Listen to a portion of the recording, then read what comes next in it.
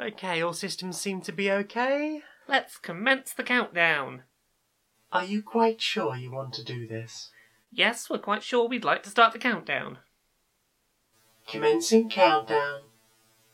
10, 9, 8, 7. Look, you're absolutely sure you want to do this? Yes, I clicked the thing saying that yes, I want to start the countdown. You've started the countdown and I haven't panicked and stopped it. So yes, I would like to do the countdown. You want to do the countdown? Yes. And you think this is a good idea? Yes, I do. I would like to do the countdown because I think it's a good idea to do the countdown. Yes, we've worked very hard on this. We've researched it. We know exactly what we're doing. Well, if you're sure, quite sure. Yes. You're certain, and I can't change your mind. No, we wouldn't have clicked to do the countdown if we weren't ready to do the countdown. Okay. 5, 4, 3, 2, 1. Oh shit, I don't think we should have done that.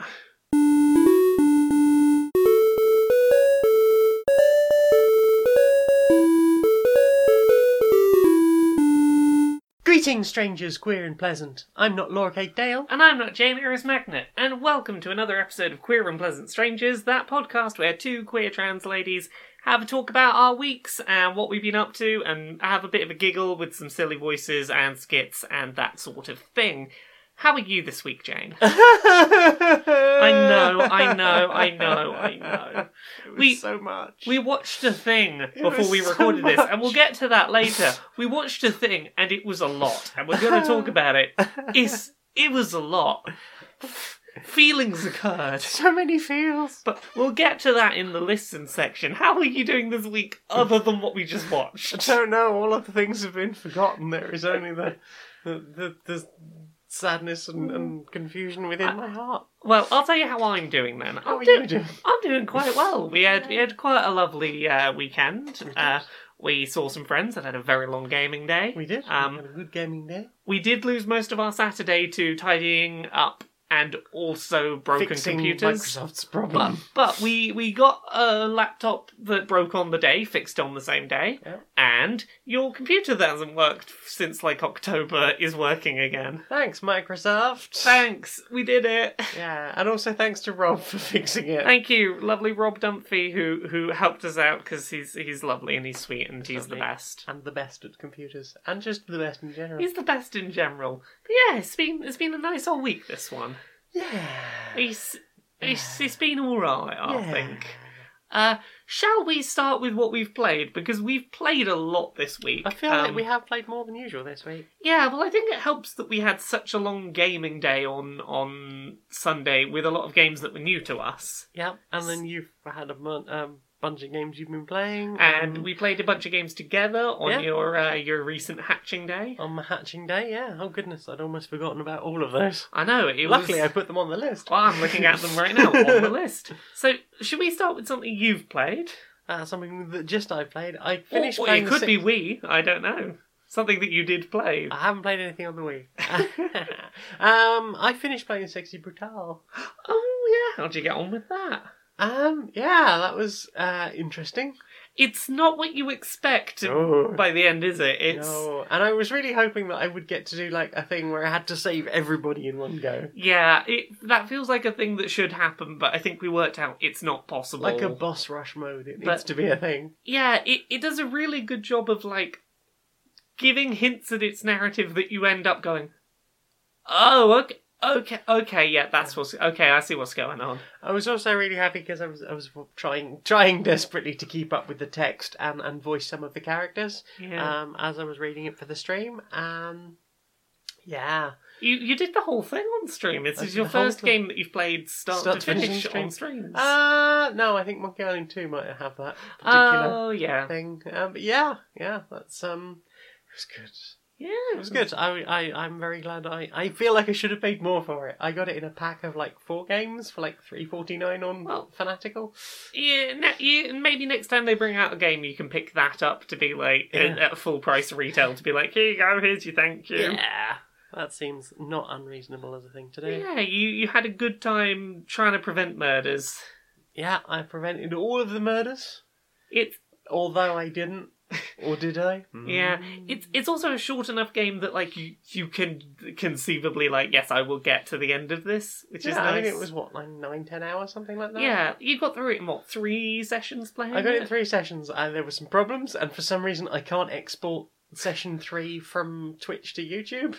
Yeah, I've tried that several times now. It's just not happening. It just ain't happening, but you know, we'll see how it do. Yeah. I've really enjoyed Sexy Brutality. The art's nice, the music's very pretty, the way it all links together is really cool. Yeah, I would like to see more of that. Yeah. And more from that developer. What have you played? I've been playing a bunch more Mass Effect Andromeda. Cool. The more I play of that, the more I'm actually really kind of digging it. Mm-hmm. It's gone from, this is alright, to like, maybe it's just like, it's the kind of game that I want right now, but I'm having a real blast, like, going around planets doing busy work to be like, I'm gonna get this meter up to 100% so people can live on this planet and be safe and happy. You're terraforming then? I'm terraforming, basically. I'm enjoying a lot of the moral choices this gives. I felt very differently about this when I started playing it, but compared to the original Mass Effect trilogy, where most of the choices, you've seen this, the way that the choices and dialogue options are laid out. You've got, here's the be nice option, here's the be a bit ruthless option down the bottom, and like, it's always very clear which options, what the game thinks of which options. And additionally, most of those choices have consequences that happen later, and it'll come back to bite you in the arse and go, well, you picked this, so this is happening now. Andromeda really doesn't do that.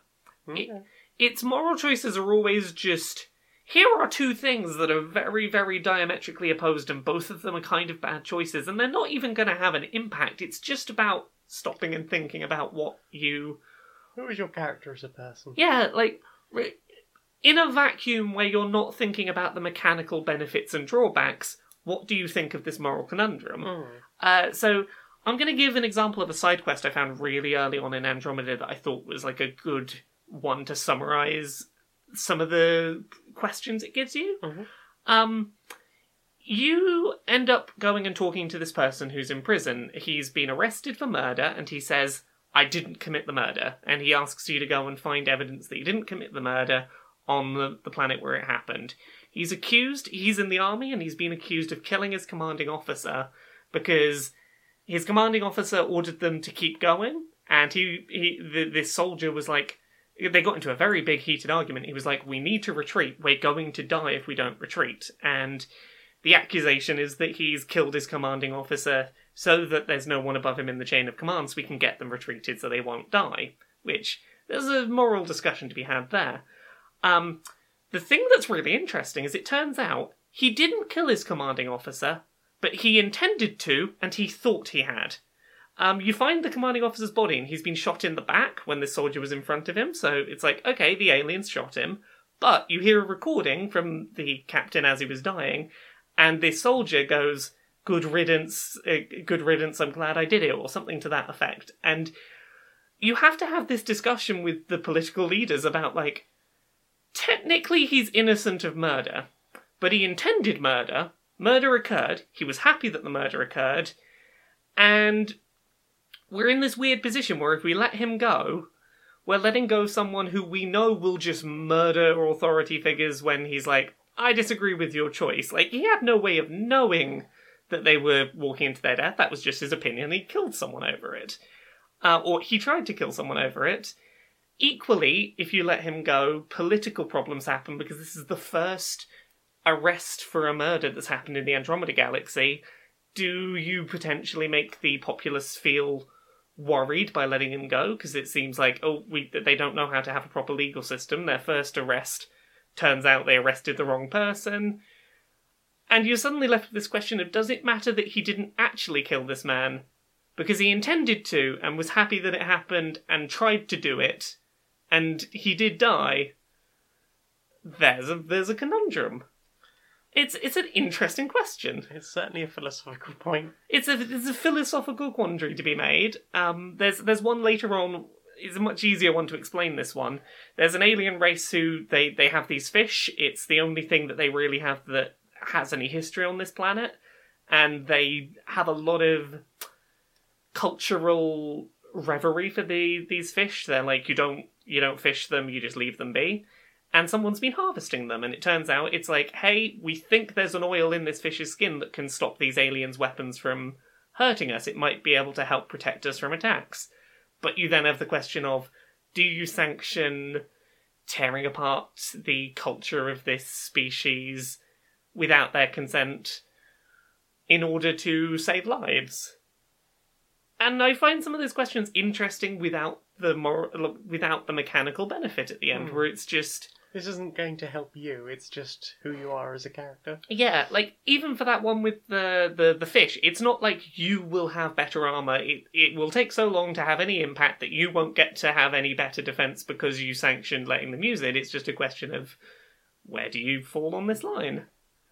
And I didn't like that initially. I kept going, there's no meaning to these choices. I was like, well, often when you make moral choices, you don't see an outcome. You just make your choice. And we don't all live in D&D. Yeah. So I just thought that was interesting. And that bit of the game has really grown on me in my last couple of play sessions. Okay.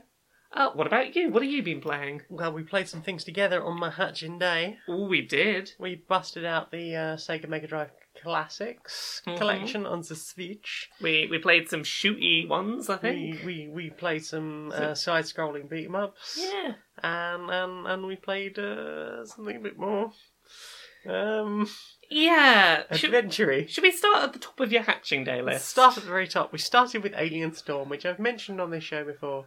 Yeah. It's a side-scrolling brawler beat-em-up where you are a sort of man-type person, possibly woman-type person, and a robot-y person. And the robot person has a whip, which is cool. Indeed. And their special attack is that they blow their arms, legs and body up, and then a replacement body and arms and legs comes in and picks up the head, which has just landed on the floor. Because that seems fine. It reminds me a lot of the new Devil May Cry 5, where you have arms that you'll just blow up your robotic arm and then like stick another one on. Oh. Yeah. Yeah, it's alright, it's bloody hard. It's that sort of, that era of coin-op to home conversions of, we have to make it hard. A lot of the ones that we're going to talk about here felt very arcade sentiment, where it's like, a lot of these things, it feels impossible to get through scenarios without taking damage, or at least unrealistic, because they want you to guzzle through your tokens. And the problem with home conversions for that is you could only ever get, like, a few continues. Whereas, theoretically, you can have as many as you wanted. I've always been a fan of arcade converter ports to consoles where they just give you a button that will add more tokens, because it's like, fuck it. Offer free play. Yeah. Like, I'm sure there will still be people, because people play hardcore games all the time. There will still be people who want to go, well, that's it, I've run out of credits. I've used my one credit. Yeah, I like when free play is an option, particularly in collections like this. It seems a shame not to include it. Yeah, I mean, I suppose even though it's a collection, it's not a collection of something like, say, arcade games. With a MAME emulator, it'd be much easier to just go, have a button that does it. Yeah. But because it is actually like, classic games, you would have to do a little bit of reprogramming I suppose, to add that. But, like, maybe even a cheat menu or something would have been an option. Because I'm sure, like... Because some of the ones we played had some of their old cheats disabled, for example.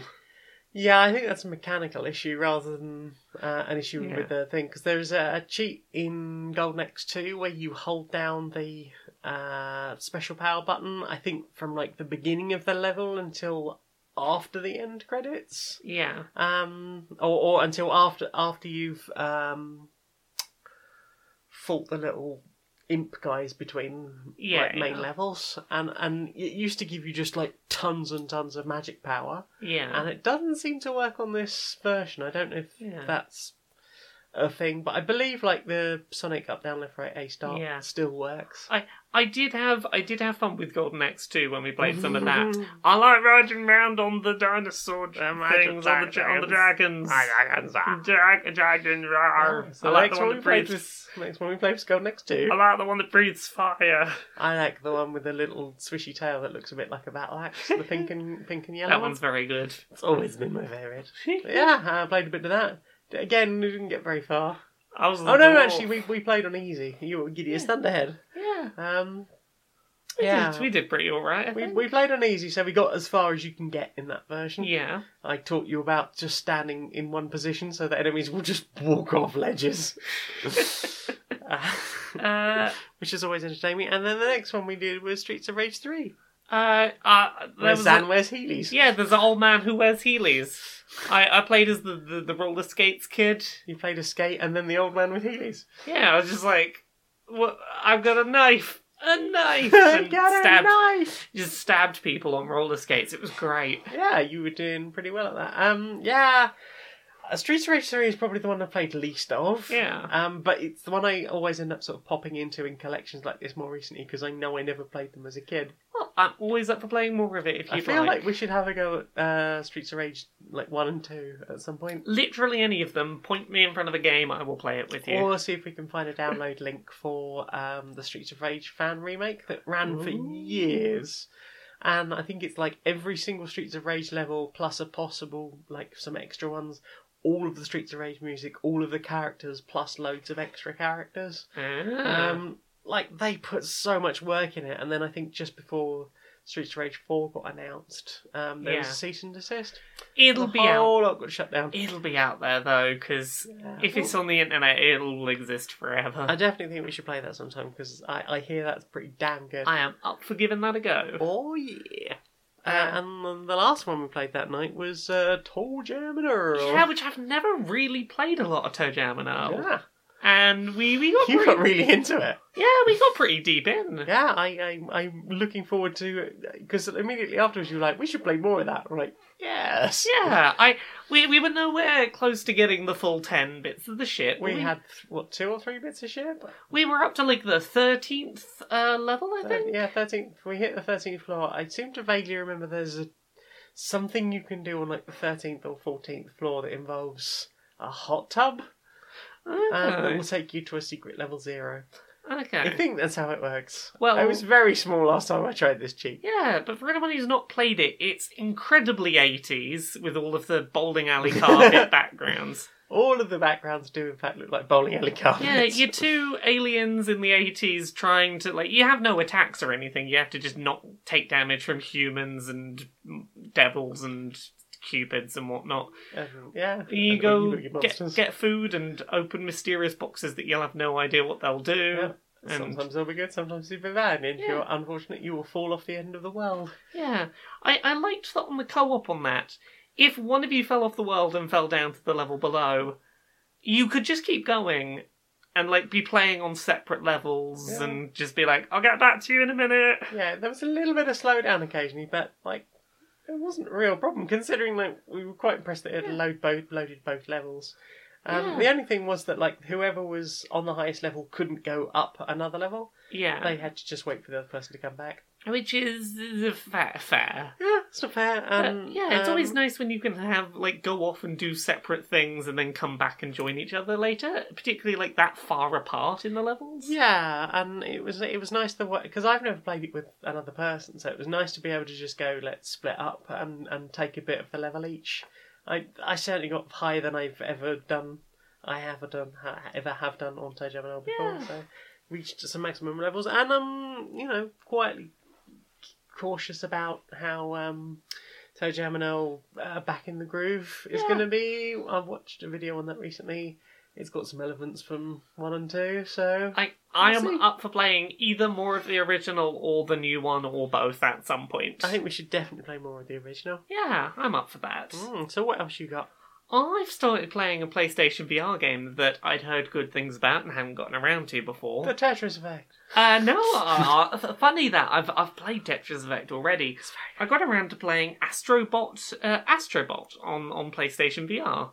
So This is a game that is like made by, I think, Japan Studios from Sony, and is you play like a big you're like a god looking down into a sandboxy world where a little robot's running around trying to save people and find its friends and get them kicked back into the controller, and then you got to do some bosses and stuff. Yeah. And The bosses are really interesting in that. yeah, so I like the tentacles. I'll talk about the main levels first. So it's not a particularly long game. It's got, I think, like 25 levels split into 5 worlds of 5 levels each. What really works about it is you're moving along sort of on track, so the movement isn't too much of a motion sickness issue. And it's really smart about how it uses its knowledge of where you are on this rail to sort of reward you for thinking to look in places that you might not think to look in. The obscuring of your view and how that interacts with a platformer controlling this little robot's really interesting. Sense of scale and lighting is great. Yeah, the texture effects are really nice in that. Yeah, all of the like level designs are really solid. There was a level that we were playing last night where we're in that very dark cave with just like the light on the walls near me. That one was really good. The one with the carts was really fun. Yeah, it was nice to have that smooth the motion out for you. So although the robot was going all over the place, up and down and jumps and stuff, you were very much sort of statically in a moving vehicle. Yeah, it's around. just some very smart design decisions for a platformer that you are in VR looking at that world. If anyone's played the PlayStation, the collection of PlayStation stuff that had the little robot platformer in it, that was one of the PSVR collections, it's basically a game of that but polished up and put on a bigger scale, and it's really, really quite cool. The bosses are all pretty fantastic. They're huge. And the scale and the ways you interact with them are really interesting. Like, talking a little bit about the first one, you're a little tiny robot. You're helping them fight a big gorilla creature. That's, I think it's called the Tooth Fairy, and it's a gorilla with these big teeth, and you've got to pull its teeth out basically, and beat up its teeth and pull them out until it has no teeth. It's very odd. It's a gummy gorilla. Yeah, I'm really liking Astrobot so far. The only real complaint I have is that game requires you to be far, far, far closer to your PlayStation camera than any other PSVR game does. And if you play it too far back, you will drift too You will far. slowly start drifting, and the game does not have the ability to just hold down the options button to recenter like your position as forward. Like every other VR. Yeah, every other game on PlayStation VR supports it other than this one, and I don't know why. You could maybe stand up, you could maybe bring the camera like close to, like, so it's right in front of your face rather than on your telly, but it's weird that its settings are so different to every other PSVR game. What else have you been playing? What else have I been playing? Well, that will require me to have a look through my list. We played some board games. We played Pixie Queen. Yes, we did. Hoi! That is a game that requires some explaining. Yeah, now that we know how to play it, it feels a lot like Lords of Waterdeep in its setup. It's a board game where you play pixies that are trying to make the Pixie Queen happy, and every turn she'll want a specific type of resource, and everyone puts resources in the middle with like their hand closed and upturns it. If no one gives her the resource that she asked for, she gets very mad and no one gets their rewards. But she does take all of their offerings. Indeed. But if at least one person gives the queen what she wants, then everyone gets rewarded, and you can give her stuff that's not the thing she asked for to get some different rewards. It's this sort of bluffing game of, like, who's going to put in what?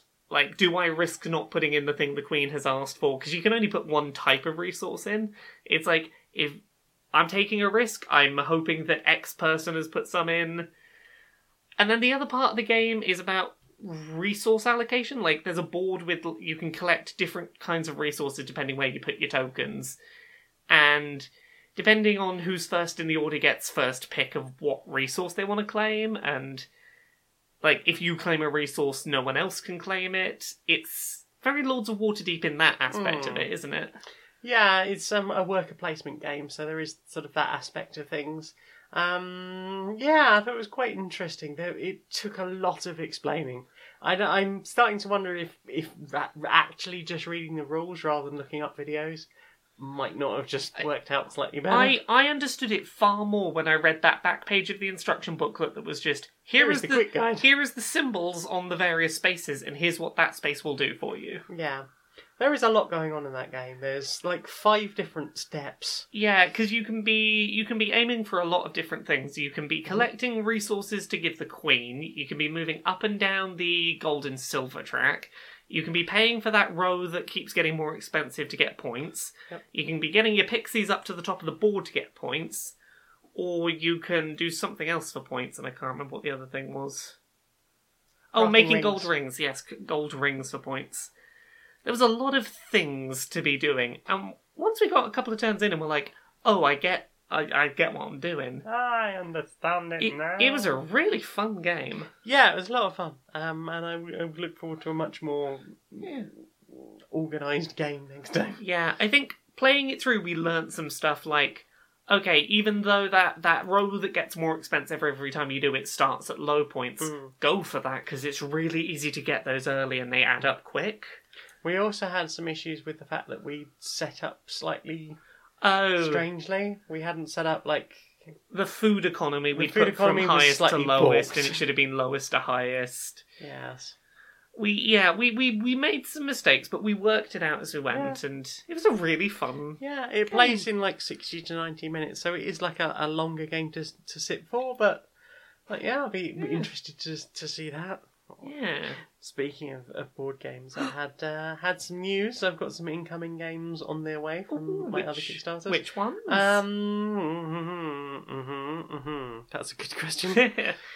While you look, should I tell you about a game that we played? Tell me about the game that you played, or that we played. We played another board game. We played Tiny Epic Defenders. We did, from those people at Gamelin. Yeah, that do Tiny Epic Zombies, which we've talked about before. Tiny Epic Quest, which we've talked about before. This is infinitely simpler than Tiny Epic Quest to learn how to play. Mm-hmm.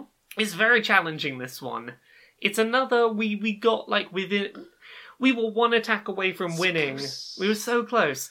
The Tiny Epic people are really good at games that you will be like right on the fucking line as to whether you can win or not. Yeah, Gamelin games do... I've not had played one I didn't like yet. Yeah. Some of them have been a bit like heavy going rules wise, but like once you get the idea. Yeah. All that, and Quest was really easy to explain. Yeah, once we got it. Yeah. And it's cooperative, so there is that aspect, and it was another one where, although it's cooperative, I didn't feel like it ever created a situation where someone was potentially able to just override everyone. Yeah, so you can get that with some board games. Yeah, so the basic idea with Tiny Epic Defenders is you've got 7 cards. You've got a big city to defend in the middle, and then 6 of them making a circle around it, and they're all different areas. So it'd be like the coast, the desert, the forest, the plains. And you've got this deck of cards you turn over, and attacks will happen on various areas. And you basically need to get your group of people into position to be putting out fires, fighting monsters as they show up. And every time around, another monster or set of attacks gets added to the deck, and you keep just trying to survive and not take too much damage. Right up until this big monster shows up, and then you go beat the big monster. And each area has special abilities, like the coast. You could spend some of your action points to fully heal, which that was a godsend. Don't know how you would play this game without the coast as a card. And your characters all have different abilities, but it's basically spend one of your actions every turn to move a square, however many actions to put out fires and fight monsters. It's a simple thing, but it's all just team position management. Yeah, I had a lot of fun with it. It gets a little hectic towards the end. Yeah. I like that. I get the impression that there's going to be a lot of variety with it, because apart from the capital city, the 6 cards surrounding can go either way up. Yeah. So there's a lot of variety there. And in any position. And in any position. Then you've also got the fact that you can only move in and out of the capital at like 2 points. Yeah. So there are some things that are going to be slightly further away from Yeah. where you might be at any given time. And then also you've got the fact that the monster deck is completely random as well. Yes. And is compiled before the game starts. So the chances that you will have whole different things, whole different adventures on any given time. So we only played this in 4-player, but our friends who brought it over have played it in 2-player, and they said it Did not scale well. It feels impossible at 2 players, even though the game says it can be played 2-player, and I totally believe it, because how the fuck would we have survived? Because you need to be everywhere at once. Yes. And if you can't be everywhere at once, you won't die. Yeah, maybe if it was like only 4 possible places you could go. Yeah. If there was some way of doing that. I think definitely play this with 4 people, or maybe 5. Yeah. Don't play this solo. But the Gamelin games are like, they come in sort of fairly small boxes. Yeah. They take up a lot of space generally. But they're easy They all to have nice transport item to it, like a friend's house. Very Oh, easy to all the transport. little items that the meeple can hold. Yeah, and these ones can have back items that Yeah, you plug can have into like both slots. wings. Yeah, one of our friends had wings. I ended up with a cloak. Somebody had a hammer and a spear. Yeah. Yeah, it was a good one. I do like the Gamelin games.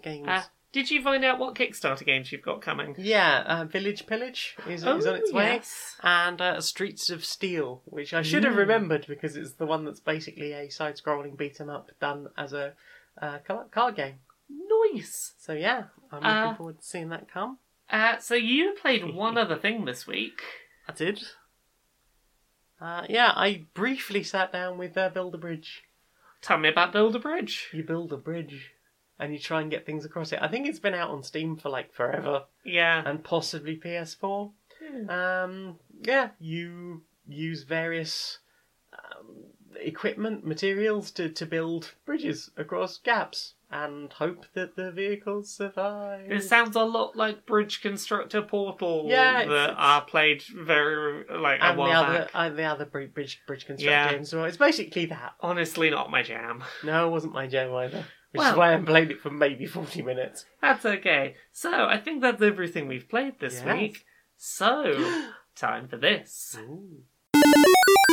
Right, come on in. I've been working on something, and I think you're going to be excited about my new my new plan here. I'm pretty excited. So, we got this problem. Sometimes people need to be detained, but it's not really, applicable to, all forces down, tackle them, the handcuff a person, Maybe someone's suspected of a crime, but we can't, we haven't proved it's them, and, we need them to not go anywhere while we work it out, but also, it's inhumane to chuck them in a cell or something. So you're suggesting, like, if someone's found with a small quantity of marijuana? Exactly, and we need to, keep them there just long enough to go, did you steal anything to get that? No? Okay, you can head off.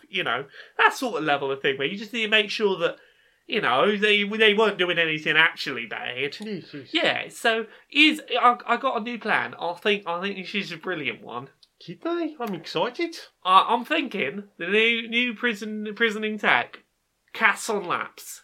Cats on laps. Yeah, no, hear me out.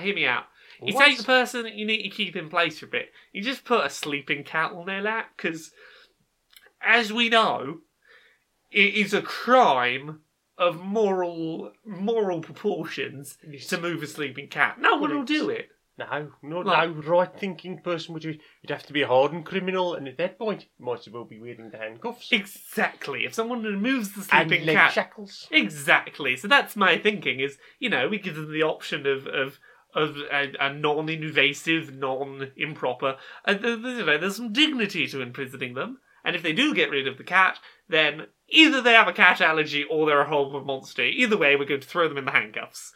What if they become institutionalised? Well, they just get a cat of their own, take it home, have a cat at home. What if they developed a special bond with our specially trained police cats? Take that one home, we'll have a new police cat. Right, well, I suppose there's not much training, really. You're just trying to make them sleep. Yeah, you just got to have a nice cat that likes to sleep. Yeah, seems fair enough. Yeah, exactly. Now, I will say, you're going to have to go be in charge of that, because I was testing this theory out and I am never going to be able to move again. This cat is having too good of a nap. Oh, it's such a beautiful kitty. Oh, I know. If anything, is too effective of an imprisoning method. I think there's going to be a lot of institutionalised people. How about this? When we need to get the cuffs off, I'll shake this bag of dreamies. Oh, you got a good plan there, my friend. How you doing? I'm doing all right. I've been, as you said, I've been putting on the pounds a bit this week, but Yeah, you seem to have really bulked up there. yeah, well, it's midweek. You know how the weeks are. Just too busy getting everything done.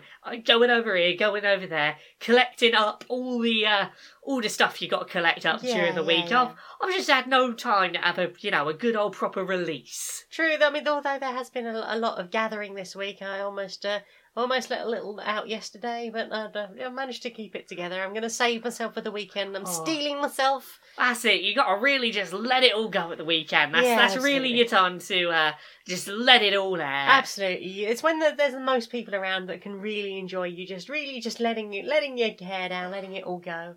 Yeah. I'm not sure the people down there much care for our rain, but Well, no, but they're not there to enjoy it. It's for the ducks. it's for the ducks. I like the ducks. I like ducks too. So, what have you put in your eyes? We continued watching Black Lightning. Something else that made me cry this week. Yeah, we made it up to season 2 of Black Lightning, Mhm. and that show continues to be a really strong, solid show. Yeah. It has yet to lessen in quality, which I was surprised enough we got a DC show that was good in season 1. I did not expect it to stay as good in season 2. That's true. Although, to be fair, I quite liked the first season of Gotham, so... Yeah, Gotham was another one that had a good, its first and second season were pretty good. I don't know, maybe it's not just DC, maybe it's something about particular branches of DC that just don't work for me. Maybe DC can make TV shows, but not... Maybe. Maybe that's it, they're not used to trying to tell a full story in 2 hours. Maybe that's it. Maybe Yeah. they need that serialization. But, I have really enjoyed Black Lightning. I sort of started... When was it? Sort of earlier this year. I think you were away for a weekend, and I just sat down and binged 6 or 7 episodes, and then obviously we're now all the way through season 1, which I think was 13 episodes, and in episode 2 of season 2. I would like to see more of that. I don't know. We are going to binge through season 2 pretty fast. Yeah, and then what? Then what do? Who knows? But yeah, I thought it was really quite good with the whole. That kid who has been sort of a shining beacon of standing up for what he believes in. Yeah. Sort of standing up and saying the thing back to the principal. Yeah. And it's just that was really powerful. Yeah, And, that show is it's striking such a good balance of comedy and family drama and seriousness and superhero shit, and it does done so origin stories without really dragging through it like some of the Marvel stuff has. Introduce new powers without belabouring the point. Yeah. Oh, we got a new power. Let's sit and discuss that for a week. Yeah. So, other things we watched that made us cry this week, and we're going to be spoiler-free on this because we know that, it hasn't aired in some places yet, and if it has aired for you, it hasn't been out long, so you might not have seen it. And we might do a spoiler cast separately. Yeah, so... we're thinking of doing a spoiler cast, but we watched that Steven Universe finale, and oh heck, that was a good 45 minutes of Steven Universe. It was? Yeah, We don't know at this moment if that is the end of the series, other than the movie that's coming. But if the show ends here, I'm okay with that. I don't know what the movie's got left to cover at this point. Yeah. We were having this point of they didn't answer every question. They left us with things to ponder as an audience. But that's how you finish a big story arc. Yeah. They answered the things we needed finished and gave us closure without closing it off so they couldn't tell any more stories. Yeah. It was real good. Mm. Real good. Yeah, I'm curious to see where they go with it, and will the comic books do a thing? Yeah, there's definitely room for comic stories. Yeah, what I said this to you when we were discussing this after dinner was, it reminds me a lot of Voltron in that there's a lot of shows that I want them to end, not because I'm not enjoying them, but because I don't want them to have that point where they start going downhill. Mm. I often a show, if it's good, I want it to just end while it's good, so I have like a nice contained parcel of good show. And I kind of feel the same way about this. Like, I'd be very okay if this was how they finished the main story and never tried to build up another big arc and were just like, that's the big arc done. Yeah. I'm curious. Like, what do now? Yeah. I was trying to remember the name of the movie. What is the movie called? The Heart of the Crystal Gems. Ah, well, I'm excited for that, because that was a heckin'... If you haven't seen it, the finale is like 45 minutes long, and I told a couple of friends of mine who've been a bit behind on Steven Universe, I was like, now is the time to get caught up and to watch from wherever you got to, because you won't have to deal with those annoying pauses of months between episodes, and it will lead you up to a satisfying conclusion. Mm. It won't leave you on a cliffhanger that you have to wait months for. Yeah. Plenty of good cosplay options. Oh gosh, yes. Mm-hmm. What you watched? What have I watched? What are you putting your eyes? Well, you'll have to give me a moment to get back to my thing. Well, if you like, I can tell you another thing that we put in our eyes. What did we watch in our eyes, places? We continued to watch The Good Place. We did? Yeah, that show has gone in an interesting direction. I did not see it going, as it is wont to do. Its discussions of morality continue to be interesting and valid and varied. Yeah. So, that's a good one. Also, I enjoyed the joke about the time knife. I Yes. enjoyed some of the memes about the time Indeed. knife. Yeah, there was that one particular meme of, yes, we've all seen the time knife. Have you seen the time knife, Jane? I refuse to answer that question on the grounds it may help to incriminate myself or others. There's nothing wrong with seeing the time knife every now and again. Exactly, as long as you're fully matured of mind and so forth. Yes. So Set and setting. what have you put in your eyes? Set and setting. Well, I watched the thing today. Ocarina of Time, a masterclass in subtext. Ooh. Yeah, it's by Good Blood on YouTube. I don't know anything about them, so hopefully they won't milkshake duck everywhere.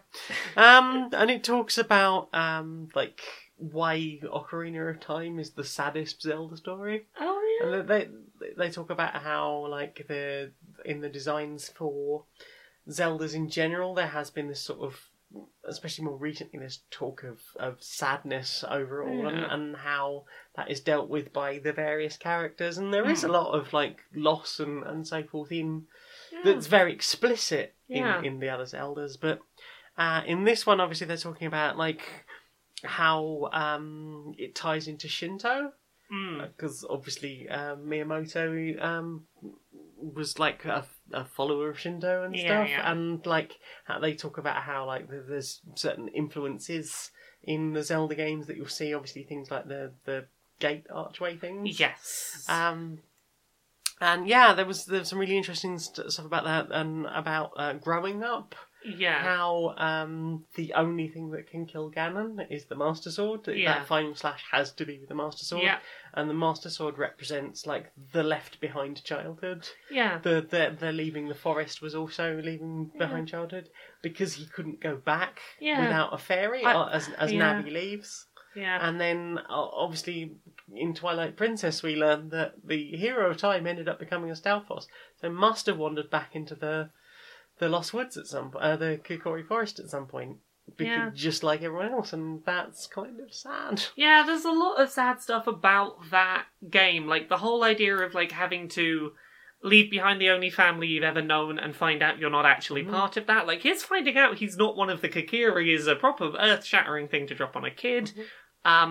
Totally right what you were mentioning about the Master Sword, in that, like, it's really sad when you think of the fact that he never had the chance to grow up. He's a child thrown into an adult body and forced to be like, you're an adult now, go kill that thing. Mhm. And it's like, if you watch that last cutscene where he, like, fucking stabs Ganon in the face, it's like, that's a kid who has had to be like, I had to stop playing with my friends and go stab a thing. Yeah. Like, even in the timelines where he gets sent back to his childhood so he can live out his childhood, he's not really going back to his childhood. No, and He's- also, isn't the Deku Tree dead at that point? Oh, you anyway? know, the Deku Tree is dead. And the other thing to talk about is, again, like where it ties back into Shinto, about how, like, the offerings made to the gods, the fact that, like, all the child dungeons are quite childlike, and Yeah. there's, like, a sort of playfulness to them. Yeah. But then at the same time, there is, like, the fact that you're entering bodies at every time. Yeah. So you've got, like, you're entering Jabu Jabu, you're entering the Great Deku Tree, you're entering Dodongo Cavern, which is clearly, like, skeletal in Yeah. structure as you move into it. So, yeah. Also, one that's just come to my mind, and again, I've not seen the video, don't know if this is discussed in it, the leaving behind of every single one of his childhood friends. Yeah.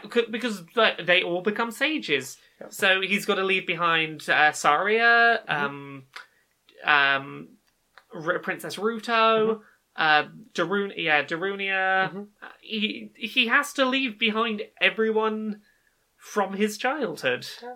They all move on, and he can't be with them. Yeah.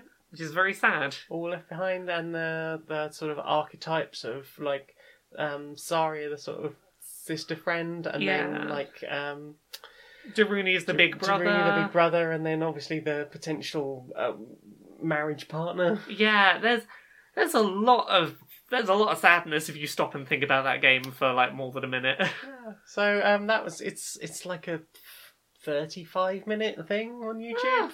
So yeah, and that is Ocarina of Time, a masterclass in subtext by Good Blood. Yeah, that was an interesting watch. Have you watched anything else? No, that's pretty much it. Well then, time for this. Laura, we've got a new sponsor! Who's our new sponsor? Our sponsor this week is Revolutionary Guillotines. Tell me more. Well, as you may know, we're due a revolution any day now. I hear it's coming any day. We're finally gonna do something about all the nonsense. Absolutely, we're going to deal with the 1%, we're going to deal with the corrupt MPs, and what are you going to need at a time like that? That's right, a good, solid, handcrafted guillotine. Something that... Is this built well enough that I could go through a politician's neck if required? You could go through the whole of Parliament. Oh my goodness, this sounds like a steal. Now, Just like the blade of our guillotine. exactly. And you know what? This offer's so good, heads will roll. Absolutely, just like the prices, the pennies will be rolling back into your pocket, just like the heads rolling off of the shoulders of the rich, the staggeringly, disgustingly rich. So just head over to revolutionaryguillotines.org and you too can organise yourself a little head chopping party. A little uprising there, and if you just enter the code Q and PS51, you will get yourself a 15% discount at checkout. That's revolutionaryguillotines.org. My goodness, that's such a good deal. I'll get a bunch of them and line them up all outside government. Westminster, we're coming to get you. Thank goodness we live in the UK where saying such things is not an act of treason. Thank you for coming along to my press conference, members of the tech and media press. I'm very glad to show you what Navidintel has been working on for the last couple of months. We think you're really going to like this. So, presenting the Laptop Pro. Now, I'm sure, like many of you, you've been in the situation where, you have a laptop, you have a computer that you can, take where you need to go, but maybe it's not as powerful as you would like. Perhaps you only use your computer at home, and you would like a larger, less portable, but more powerful machine. The Laptop Pro is a computer that is not portable. It is a sort of tower design, it stays in one place, and it's more powerful by virtue of not being a smaller portable device. Does anyone in the press have any questions? JMagnet, StoneMonkeyRadio.blog. Is that not just a desktop computer? No. It's a laptop that cannot be moved and is larger and in a tower shape and not movable and more powerful. So where does the lap part come in of the laptop? Well, usually the keyboard will be somewhere above your lap, presumably on a table. On a table. Yes, above On your a desk, lap. You might say. It is on a desk, but it is above your lap. So it is on top of a desk. Yes, you could call it a top desk laptop, I suppose. No further questions? Fantastic. Now, I've heard rumours of tower PC desktops. I will have none of it. It's not a thing. Don't listen to the liars. Get our laptop pro. So, what have you put into your ears? I've been listening to a few things. I've been putting on that that YouTube channel that does a 24-hour a day, like, study, chill step beats to study to. Oh, lo-fi. Lo-fi beats to study to, that thing. With the girl doing the writing while the sun goes up and down. Mm-hmm. And there's a couple of tracks from that I've like really enjoyed that I found. There was a lot of stuff on there I liked, but I just wanted to nod a couple of tracks. So the first one was a track called Alone by Caleb Belkin.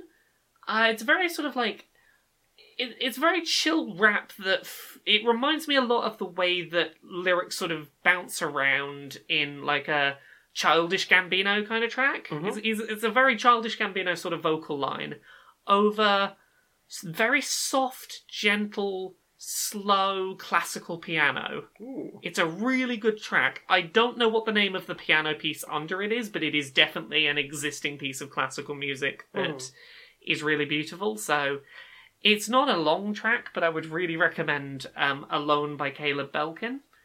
And the other one I'll recommend is Papaver, Papaver,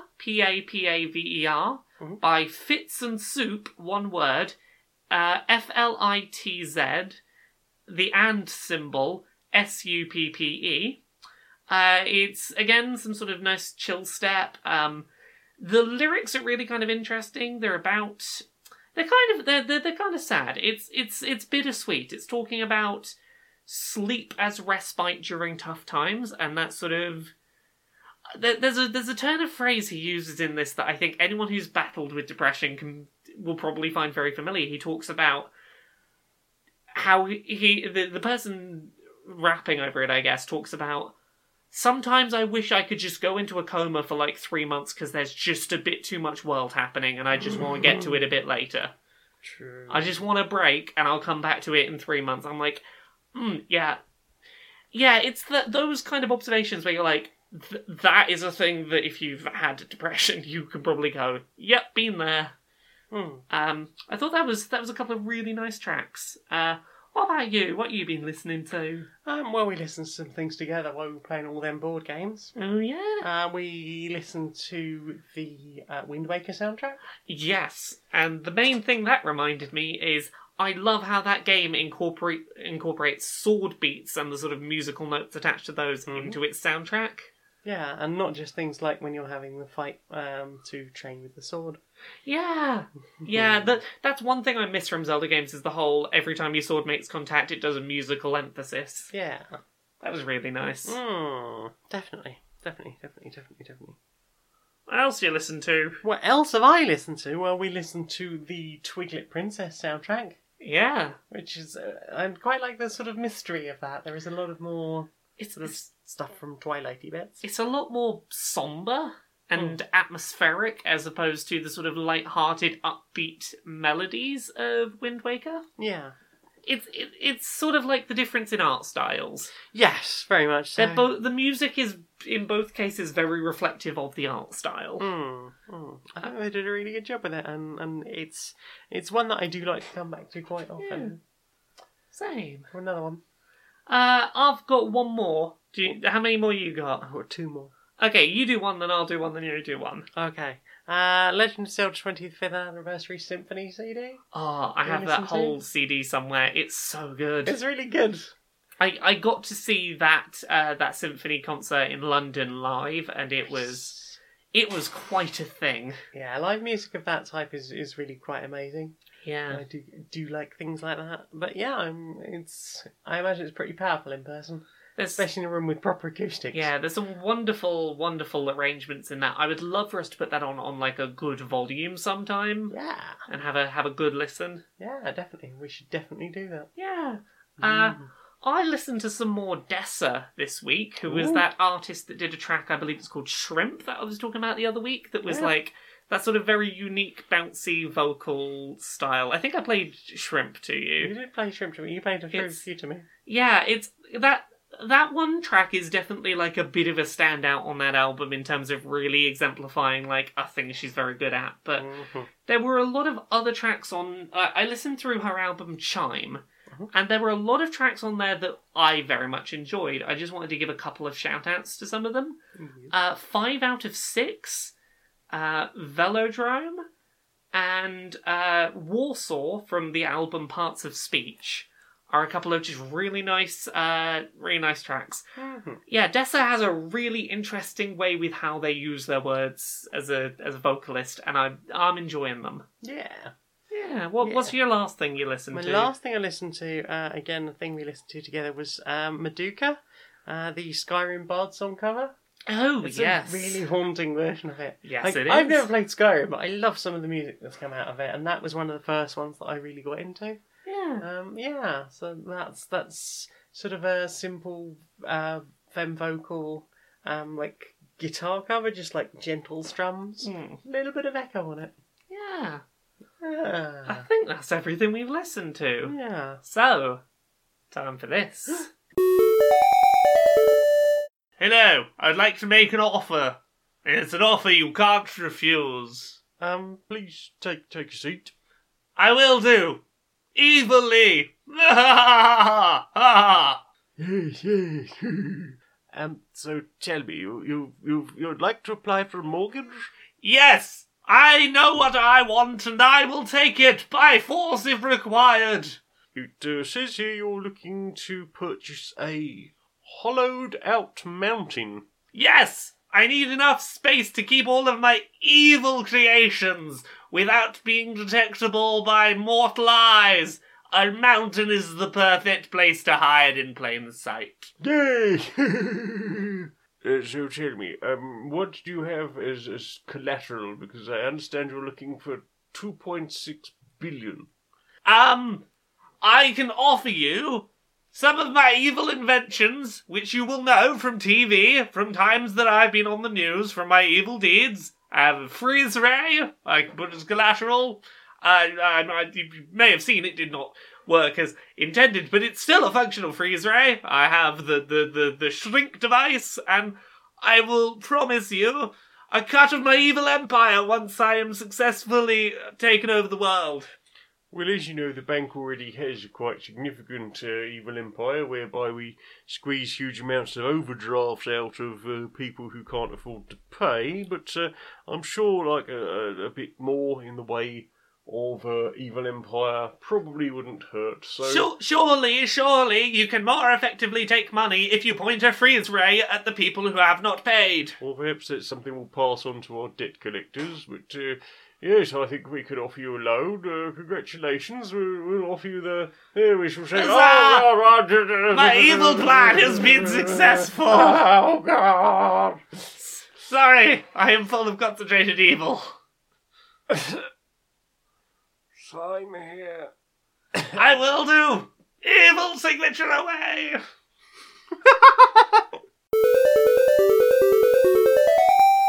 Oh my goodness!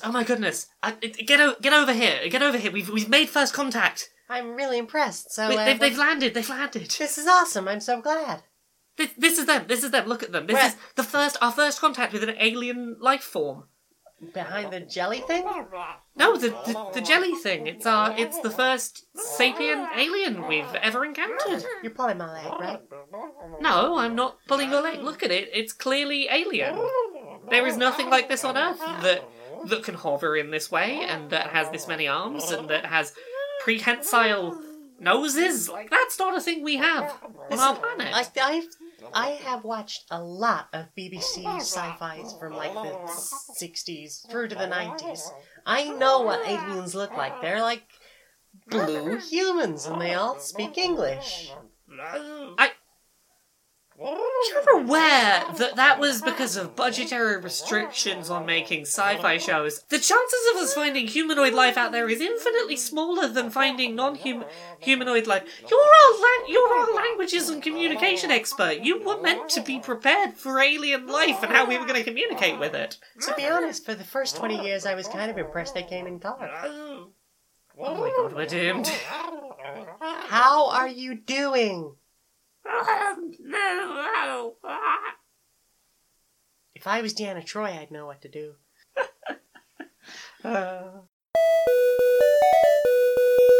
Question time. Stuff questions. What's the questions? James would like to know. What are your thoughts on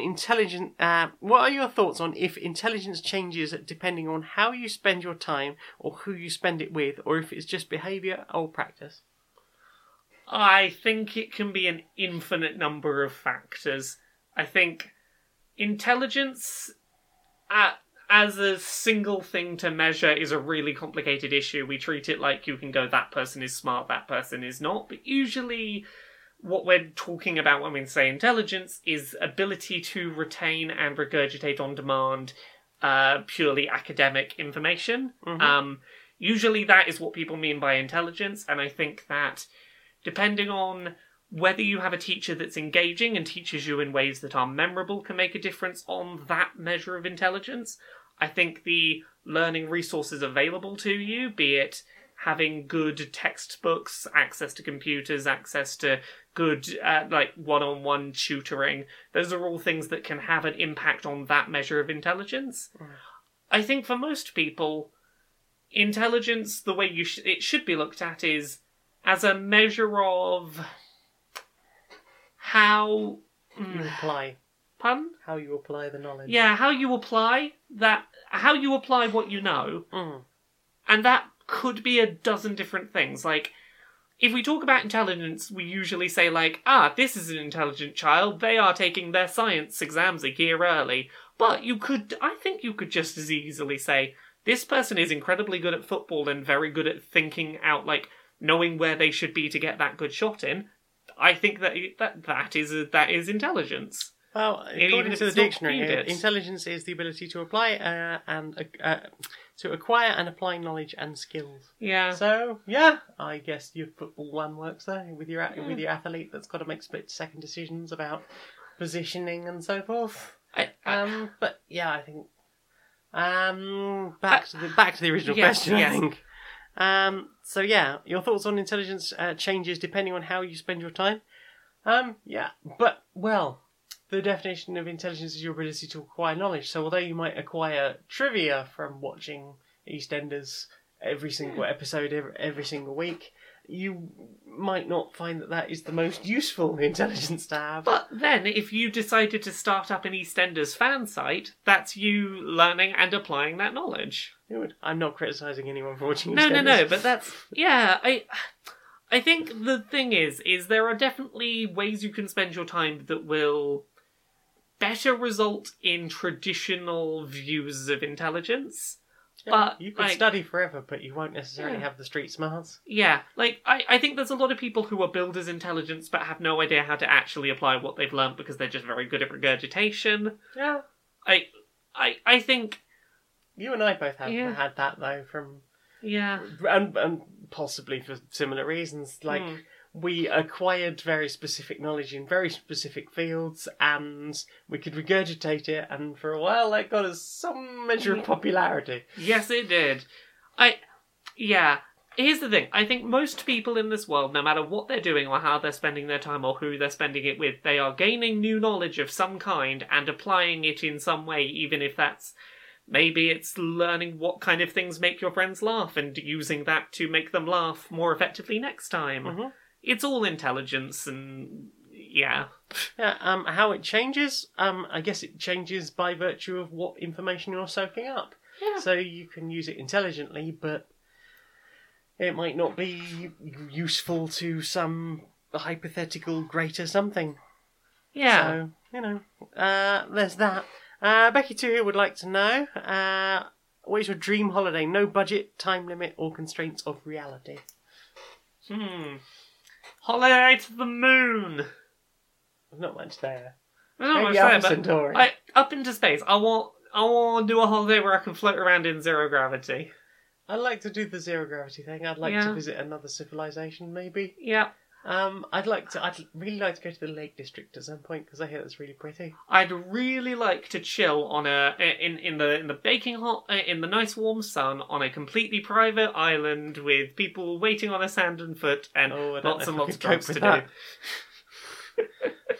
I don't know if I could cope with No, that. you can No. cope with just whatever food you want on this side, whatever drink you want on this side, and here's just some drugs. Yeah, but I don't like Enjoy. I don't like people bringing me things. I like to be able to go and get my own Okay, things. maybe there's just a very nice, well-stocked kitchen Yeah. just off the beach, Yeah. and there's some nice beds Yeah.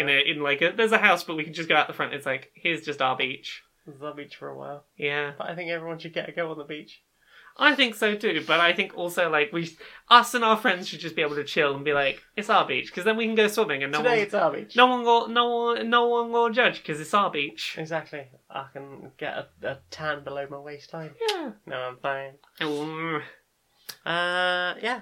I'd like to do a resty thing. Maybe not too hot because I'm partly Scottish, so Yeah.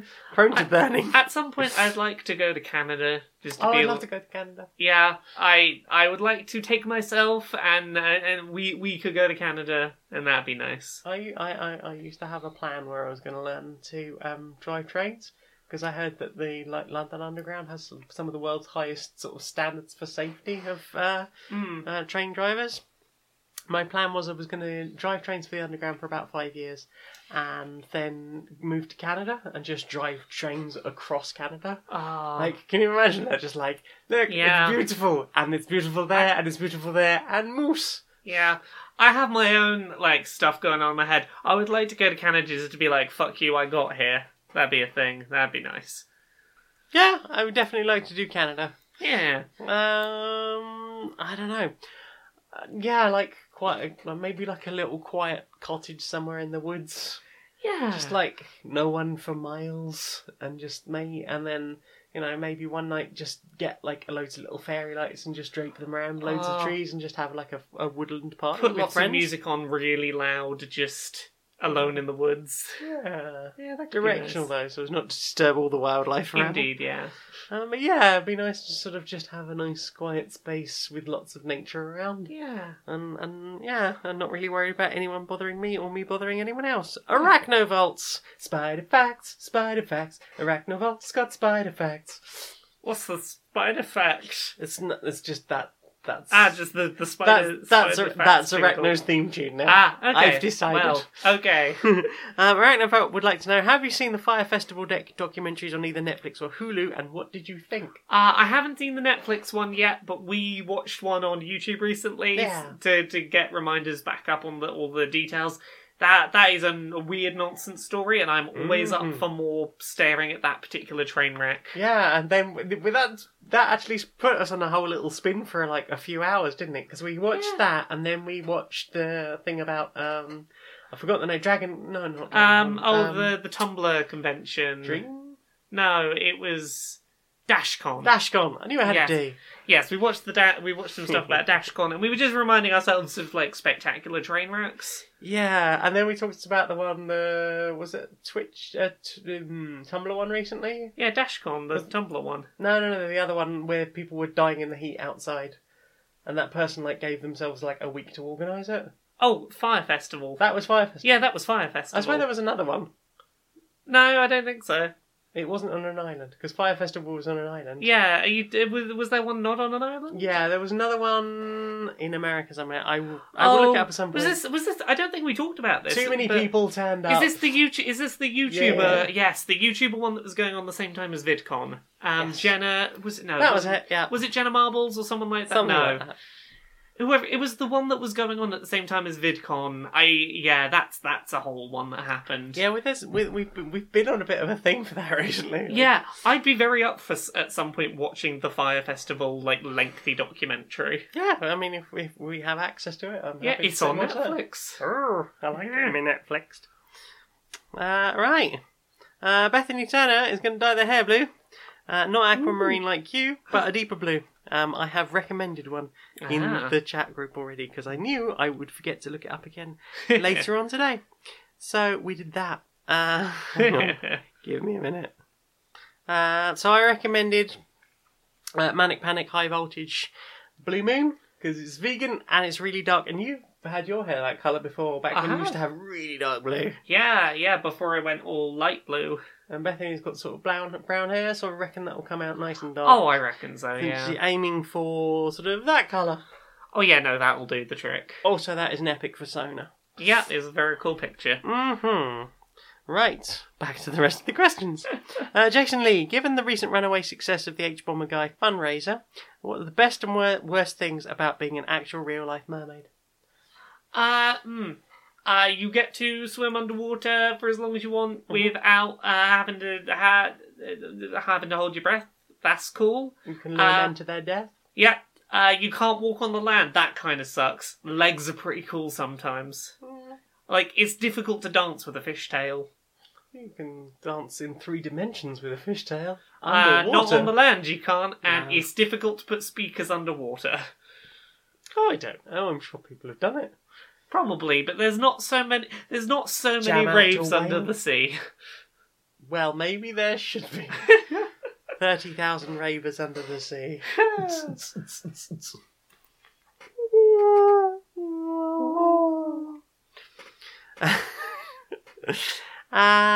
Cal Gadot, if you had to play a game against death to win your soul, what would it be?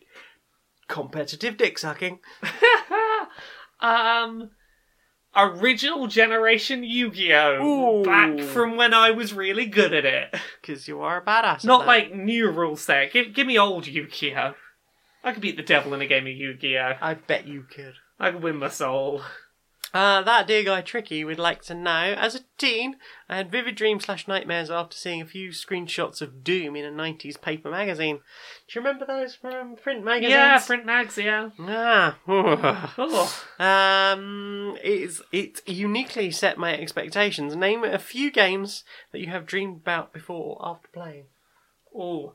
I've had Guitar Hero dreams where my dreams have just scrolled up like the note screen on Guitar Hero. I've had that.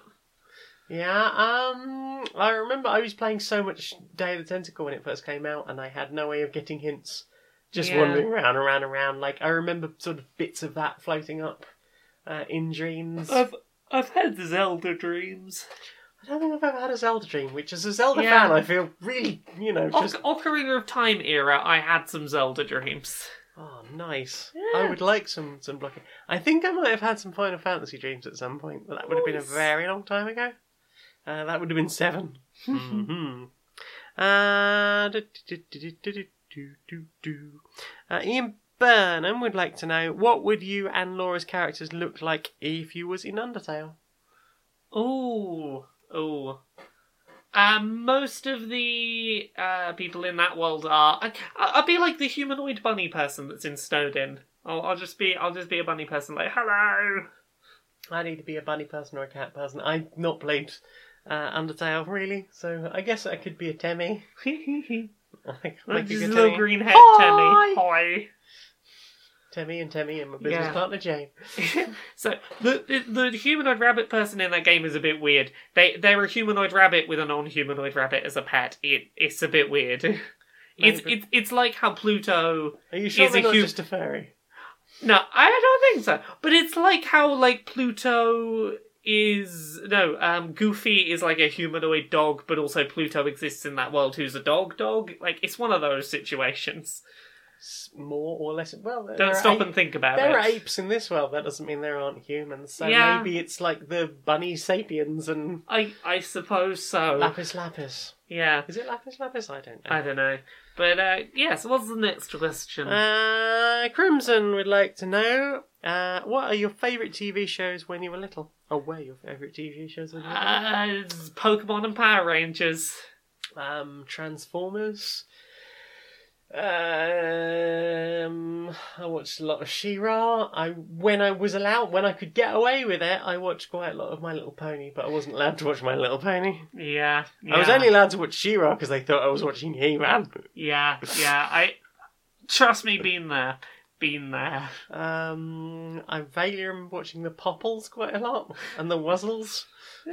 These are just words that will mean nothing to anyone these days. The Shoe People and the Poddington Peas. Oh, the Poddington Peas. Yeah, Down at the bottom of the garden. Among the birds and the bees, a lot of people. They call the Poddington Peas. There's creepy, black-eyed bee and lumpy. Okay, Next so question. Fryford Fringe would like to know movie/TV/video game worlds you would want to live in. I'm sure we've answered this before, didn't we say, Zelda? Yeah, I think we did. Just live in, like, Hyrule Castle Town. Yeah. Or the Tetris effect. I'll live in one of the windmills in the windmill level. Right? Yeah. Or maybe, like, Astrobot, because it's quite cute. Yeah. I'll live in the space station level from Tetris Effect. Yeah. Oh, wow. Yeah, well, I mean, you wouldn't be able to nip out, though. I could have a little zero-gravity dance. They've got internet on space stations, right? I can get on Spotify. Mikhail, we all in this together. We'd like to know, what is the weirdest hat you've worn? The weirdest hat I've worn. I'm sleepy, okay? It's been a long week. It's only Tuesday. We used to have a birthday hat growing up that everyone had to the wear. The family birthday hat. Yes, that on your birthday Jesus. you had to wear the birthday hat. At the very least, when you ate breakfast, you had to wear the birthday hat. And it was a top hat, but the top hat section, it was like just thin fabric, but it was a birthday cake top hat that had happy birthday on it. You had to wear the birthday hat. I hope it got washed fairly regularly. It did, but you had to wear the birthday hat. That's probably the weirdest hat I've ever worn. At least people celebrated birthdays, goodness. Yeah. I don't know, maybe my bunny-eared Zelda hat. It's got a Triforce on the front hat. and just like sort of 1.5 2 foot long bunny ears on it. And it's black and yellow. It's really good. There's my I suppose it's like one of those spirit... Is it a spirit head they call them? With the hat, it's got like cat ears on it and then like a scarfy bit that isn't a scarf that you can put your hands in. Yeah. And it's rainbow coloured. You got some good hats. It aims to be at least garish. I've got that cute little bunny hat with the little bunny ears and the little soppy bunny face that just peeks up over the little rain. You want each one. Welcome to wear whenever you want them. I'm sure I've worn some other really weird hats, because I used to be really into weird hats. Weird hats are great. I'm mentally blanking, but I'm sure I've worn other weird hats. I don't think a top hat counts as particularly weird, but I usually wear it with goggles just to look a bit odd. It's before I even realised steampunk was a thing. Yeah. And I'm like, see? Huzzah! Jenny Taurus, hi! We'd like to know, I'm sure you'll cover it, but what are your thoughts on H-Bomber Guy's charity stream? What do you hope or think it will lead to? I have some thoughts on that. I was on that stream a couple of times. Twice. Yeah, so I think it's a fantastic thing that happened. I am super happy for Mermaids that that was able to happen. I think it was really great that it acted as such a catalyst for vocal support of trans people for a couple of days. You saw a lot of big name people who are not trans talking about trans issues in ways that they often don't, because there was a big vocal point to sort of focus on. It was really nice seeing a lot of the names of people who wanted to get involved and do something. It was nice to see cis people not bashing us for once. Yeah, it was nice to have a couple of days in which the whole world was going, fuck you, Graham Lynham, you're an arsehole, we're going to Except they weren't, they were going, thanks, Graham, just to really like thanks, Graham. My favourite was when everyone was sending pictures of their estrogen to him and just being like, having my morning hormones, thanks, Graham. He tweeted that he wasn't bothered, and then he tweeted like 300 tweets in a day, and it's like, I don't think you're all bothered. He's still today tweeting about that live stream. He's not bothered. He's not bothered, though. He's not one of them snowflakes. Yeah. So, I have some more, like, slightly more complex feelings about that stream. I think that stream was never intended to be as big as it was, and I think a lot of that shows in the way it was planned. There was a lot of issues that came up and were dealt with, and then more issues came up and were dealt with because on the fly this became a huge thing. But all power to the mod team, because it sounds like they managed to keep chat fairly shit-free. Yeah, it was a minor miracle it was as well curated as it was. I know some of the mod people on that, they were working their asses off, like barely sleeping alongside the guy doing the game. I think that the queries raised about some of the balance of who was talking on the stream was definitely valid. I think that it's definitely valid to talk about the fact that at a certain point that stream became a lot more, I'm going to have cis celebrities on to not even necessarily talk about trans stuff, but to just be there and go, hey, famous person is here, is a valid criticism. I think that by virtue of the fact that, like, this only would have got as big as it did, A, because it was a cis white guy streamer, and B, because they got a lot of celebrity cis straight white people in as well to help them. That definitely was to the benefit of raising money for the charity, but... And from what I've heard, like, places like 4chan didn't even really pick up on it until, like, today. They didn't notice it until... Like, that's the minor miracle is, again, because it was being done by a person who wasn't trans, they just didn't jump in until much later. I think the last thing, and I think I mentioned this to you earlier, was that whole point of, since the stream happened, there have been some people saying, hey, well, why didn't trans people step up and raise that money for, like, this way for mermaids? It's like, well... Because if we tried it, you'd have shut us the fuck up and shut us down. Turned it to shit in minutes. Yeah, no, either no one would have paid attention or the wrong people would have paid attention. Yeah. You can only get away with doing something like this when you are already a cis straight white guy with a big platform. Yeah. And sadly. Yeah, and that's kind of sad. Like, it's definitely not for lack of trying. The people who were making this a story of, aha, he worked out how to fix trans stuff better than the trans people did. It's like, no, you're not. Perhaps you don't understand institutional racism, among other things. Indeed. It sounds like I'm complaining about a lot of stuff. That's because, like, on the positives, it's just a big, this was amazing, an amazing thing was done. We got to feel like the world was on our side for a couple of days. Yeah, it was really nice. I logged onto Twitter. I didn't immediately feel like shit all day. Yeah. It was the world was really positive towards trans people in a way that it often isn't, and like there's no real detail to say about that. That was good. Yeah, and like people mentioned that it was quite white. Yeah. It was also quite heavily lent towards trans women over trans masc people at times. It was largely very abled. Yep. I did try and get my couple of minutes in there to go, hey, so let's talk about autism and like disability stuff and trans stuff and how those intersect. And there were a couple of nice like discussions like that, I think. I understand there were some people on Sunday morning with disabilities that were talking about stuff. There was some discussion at some point about the Nazi book burnings that happened and how that set back research into trans people a huge amount. And there was a really interesting discussion I caught the tail end of where someone was talking about, and this is the thing I think we've talked about before, that people complain, well, if trans people are real, why is there no record of them before 1930? It's like, well because all of it was in Nazi Germany, and then it all got set on fire. Yeah.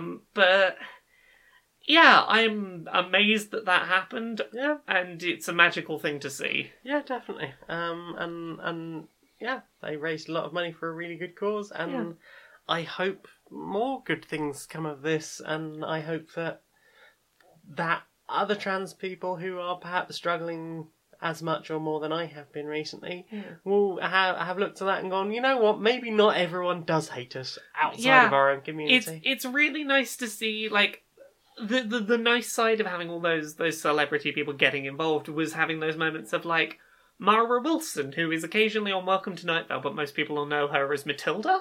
From the Matilda film. Yeah. She came on to be like, hey, it's really awesome what you're doing. Trans people are great. Adam from Adam Ruins Everything, he popped on to be like, hey, trans people are great. Keep up the good fight. Yeah. It was really nice seeing some people like that being like, oh, I'm glad that you approve of my existence, friend. Thank you. Yeah. That was more, yeah. Hopefully, like, those people's audiences will also have caught up to that and will also be brought on board. I will say, that- screw you to the news organisations that reported headlines like Alexandria, Ocasio-Cortez. Ocasio-Cortez goes onto Donkey Kong's stream to say Nintendo 64 is the best console. Yeah. Like, maybe like point out the trans stuff Yeah. in your headline, maybe. Yeah, maybe do that. Maybe don't be shitty. Maybe don't be shitty. Yeah. Yeah. Okay, Sebastian Hambucker has said, would you rather live on a boat, in a treehouse, or in a bunker? Treehouse. I've told you this before. I romanticize the dream of living somewhere very high up and being like at the very top of the thing. Be that the top of a tree, or the top of a lighthouse, or a windmill. I'd like to live inside a living tree. Yeah. Some sort of cool living tree organism. I'm now picturing that house built inside a tree toward the end of Series of Unfortunate Events. Yeah, that's really pretty. Yeah, I could live in that tree. Yeah, I'm trying to remember the thing from Saga that's like a pod thing that flies through space. That kind of treehouse. Space treehouse. Safia Darkwood, what is queer culture like over there? I'm from the States and I would rather learn about the world than tell it to fuck off. Which is a fair standpoint. Yeah, I think the UK queer scene is very fragmented. Yes. It's very 18 plus nightlife centric. Yeah. There's a real lack of Well, there's not really any like youth centres or anything anymore anyway. So the ability for like young people to have anywhere to hang out around that isn't just outside a McDonald's. Yeah, all queer spaces are really assumed to be 18 plus spaces, and I think that's a holdover of a history of queer people being demonised and accused of, in many cases, accused of paedophilia or being a danger to children, and as such, creating spaces for queer people that excluded children so that those accusations wouldn't get made. No accusations of grooming or anything, which has never really been addressed, and it means we have, like, gay bars and gay nightclubs, and that's really it.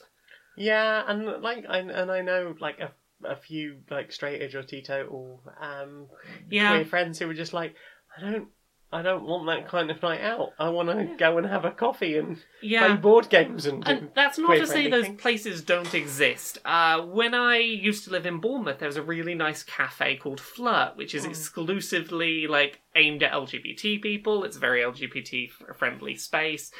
They do exist, but they're definitely not common. I think, there's a real lack of sober or all ages queer spaces. Yeah. We're very reliant on Pride as a place to be like, now we're all together. And the thing certainly, I don't know, maybe I'm just getting older and I don't really recognise young people anywhere, but it felt like there was a lot of quite young people at London Pride and Brighton Pride this year. Yeah, definitely. And at Trans Pride Brighton as well. There was it was a good age range there. Yeah. Like the first couple of years, it was quite old. And Pride is definitely becoming a lot more accessible to like teens. Yeah, bring the kids along. Yeah. We got any other questions? That is all of the questions. Do you know what I want to see more of? What do you want to see more of?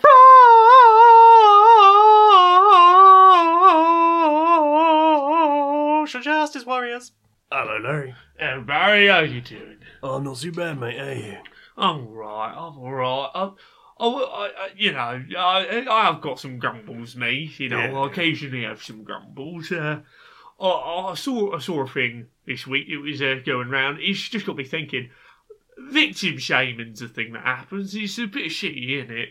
It's more than a bit shitty. It's more than a bit shitty. It's very shitty. Like, I don't know. I wasn't aware of it, until pretty recently. It's a thing I'm learning about, and as I understand it, correct me if I've misunderstood, but I believe the concept is, blaming people, often marginalised people, for things that happen to them because of, perceived things that they asked for it.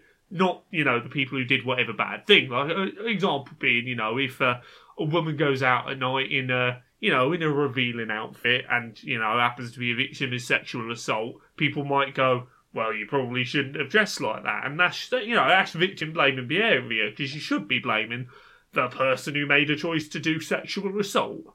Yeah, the thing that caused rape is rapists. Yeah, exactly. It's not, short skirts or how much you've had to drink or whether you're absolutely drug fucked out of your skull and lying in a corner in the recovery position for safety. Yeah, exactly. And it's not just, cases like sexual assault and rape. There's so many situations where victims get blamed for things that, happen to them. You see it like when kids get bullied in school. It's always the sort of, well, if you didn't, respond to it so much, they wouldn't do it. If you just didn't respond. If you just made more effort to fit in. Oh, yeah, exactly. Like, that's an example where it happens.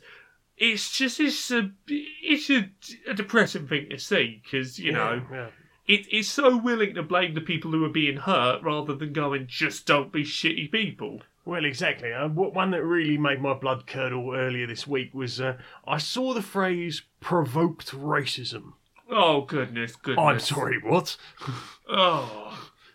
No, that's clearly blaming the victim of racism for something they have no control over whatsoever. Like, what the fuck? Yeah. It's, if you'd acted different, this wouldn't have happened. If you'd been somehow born different. Yeah. Oh, this is... Oh, topics like this are tiring. They're exhausting. Yeah, I mean, it's one thing the queer community's had for ages, and trans people as well. Like, why don't you make more effort to pass? Well, not everyone can do that. Exactly. Why are you blaming that rather than going, why don't you just accept people for how they look? Or how they tell you they are. Exactly. Like, if somebody says they are something, not everyone can afford or is able to take hormones for numerous reasons. Not everyone can afford or desires to necessarily change everything about how they look. Especially when, take an example back to trans women, to say, like, why don't you shave your armpits? Like, and then these are usually the same people that say, well, isn't it the most beautiful feminist thing that, these women aren't shaving their armpits for whatever reason. Yeah. They're not conforming to that, but, were someone else not to do it, they're then suddenly there to blame for, again, victim blaming for the abuse they suffer. That would be otherwise heralded as a good thing in somebody else. Oh, yeah. Do you mind if we have that hug? Always. I'm all tired out. I don't blame you, mate. It's been a heavy week. Yeah. You seen that Steven Universe finale? Oh, it's proper good. Good. I need some time to process it, but I'll talk to you later. Yeah. Proper good. Yeah. Right. Shall I put the kettle on, mate? Yeah, put the kettle on. Yeah. Have a cup of tea. Yeah. Laura, Yes? where can we find you on the internet, darling? You can find me at Laura K. Buzz pretty much everywhere. Laura K. Buzz on Twitter, Twitch and YouTube. You can find my books on the internet. Uncomfortable Labels is my memoir that is about me being trans and autistic and gay and all sorts of things and how they all intersect. That's on the internet. It's on places. I saw it on, I think, Waterstones. It's on Amazon. I think I saw it on Barnes & Noble in the US, so that's cool. There's also Things I Learned from Mario's Butt, which is for a short time still up on Unbound, so you can get backer rewards if you want to support it. It's a coffee table book with illustrations about video game character butts. And the backer rewards are really cool. I'm taking the next week off of my day job to do a bunch of making that book, just getting the text complete, ready to send that to the publisher. Nice. Otherwise, I'm on Dice Funk. It's a 5th edition Dungeons & Dragons podcast. I'm on seasons 3, 4 and 5. They're all self-contained stories. What do you do, Jane? I can be found on Twitter and YouTube as Maniac Janiac. I'm on SoundCloud as Jane Eris Magnet, where you might be listening to this now. I'm also on twitch.tv/Janiac. I usually do a show on Thursdays around 7:30 UK time. I'm on stonemonkeyradio.blog, where I write reviews and just silly stuff. And I will shortly be appearing on Badly Designated Heroes, which is a 5th edition D&D podcast. That's coming out at the end of January, I believe, so I'm very hype about that. Hype. Whoop, whoop. Sing us out, darling. Until next time, be a stranger.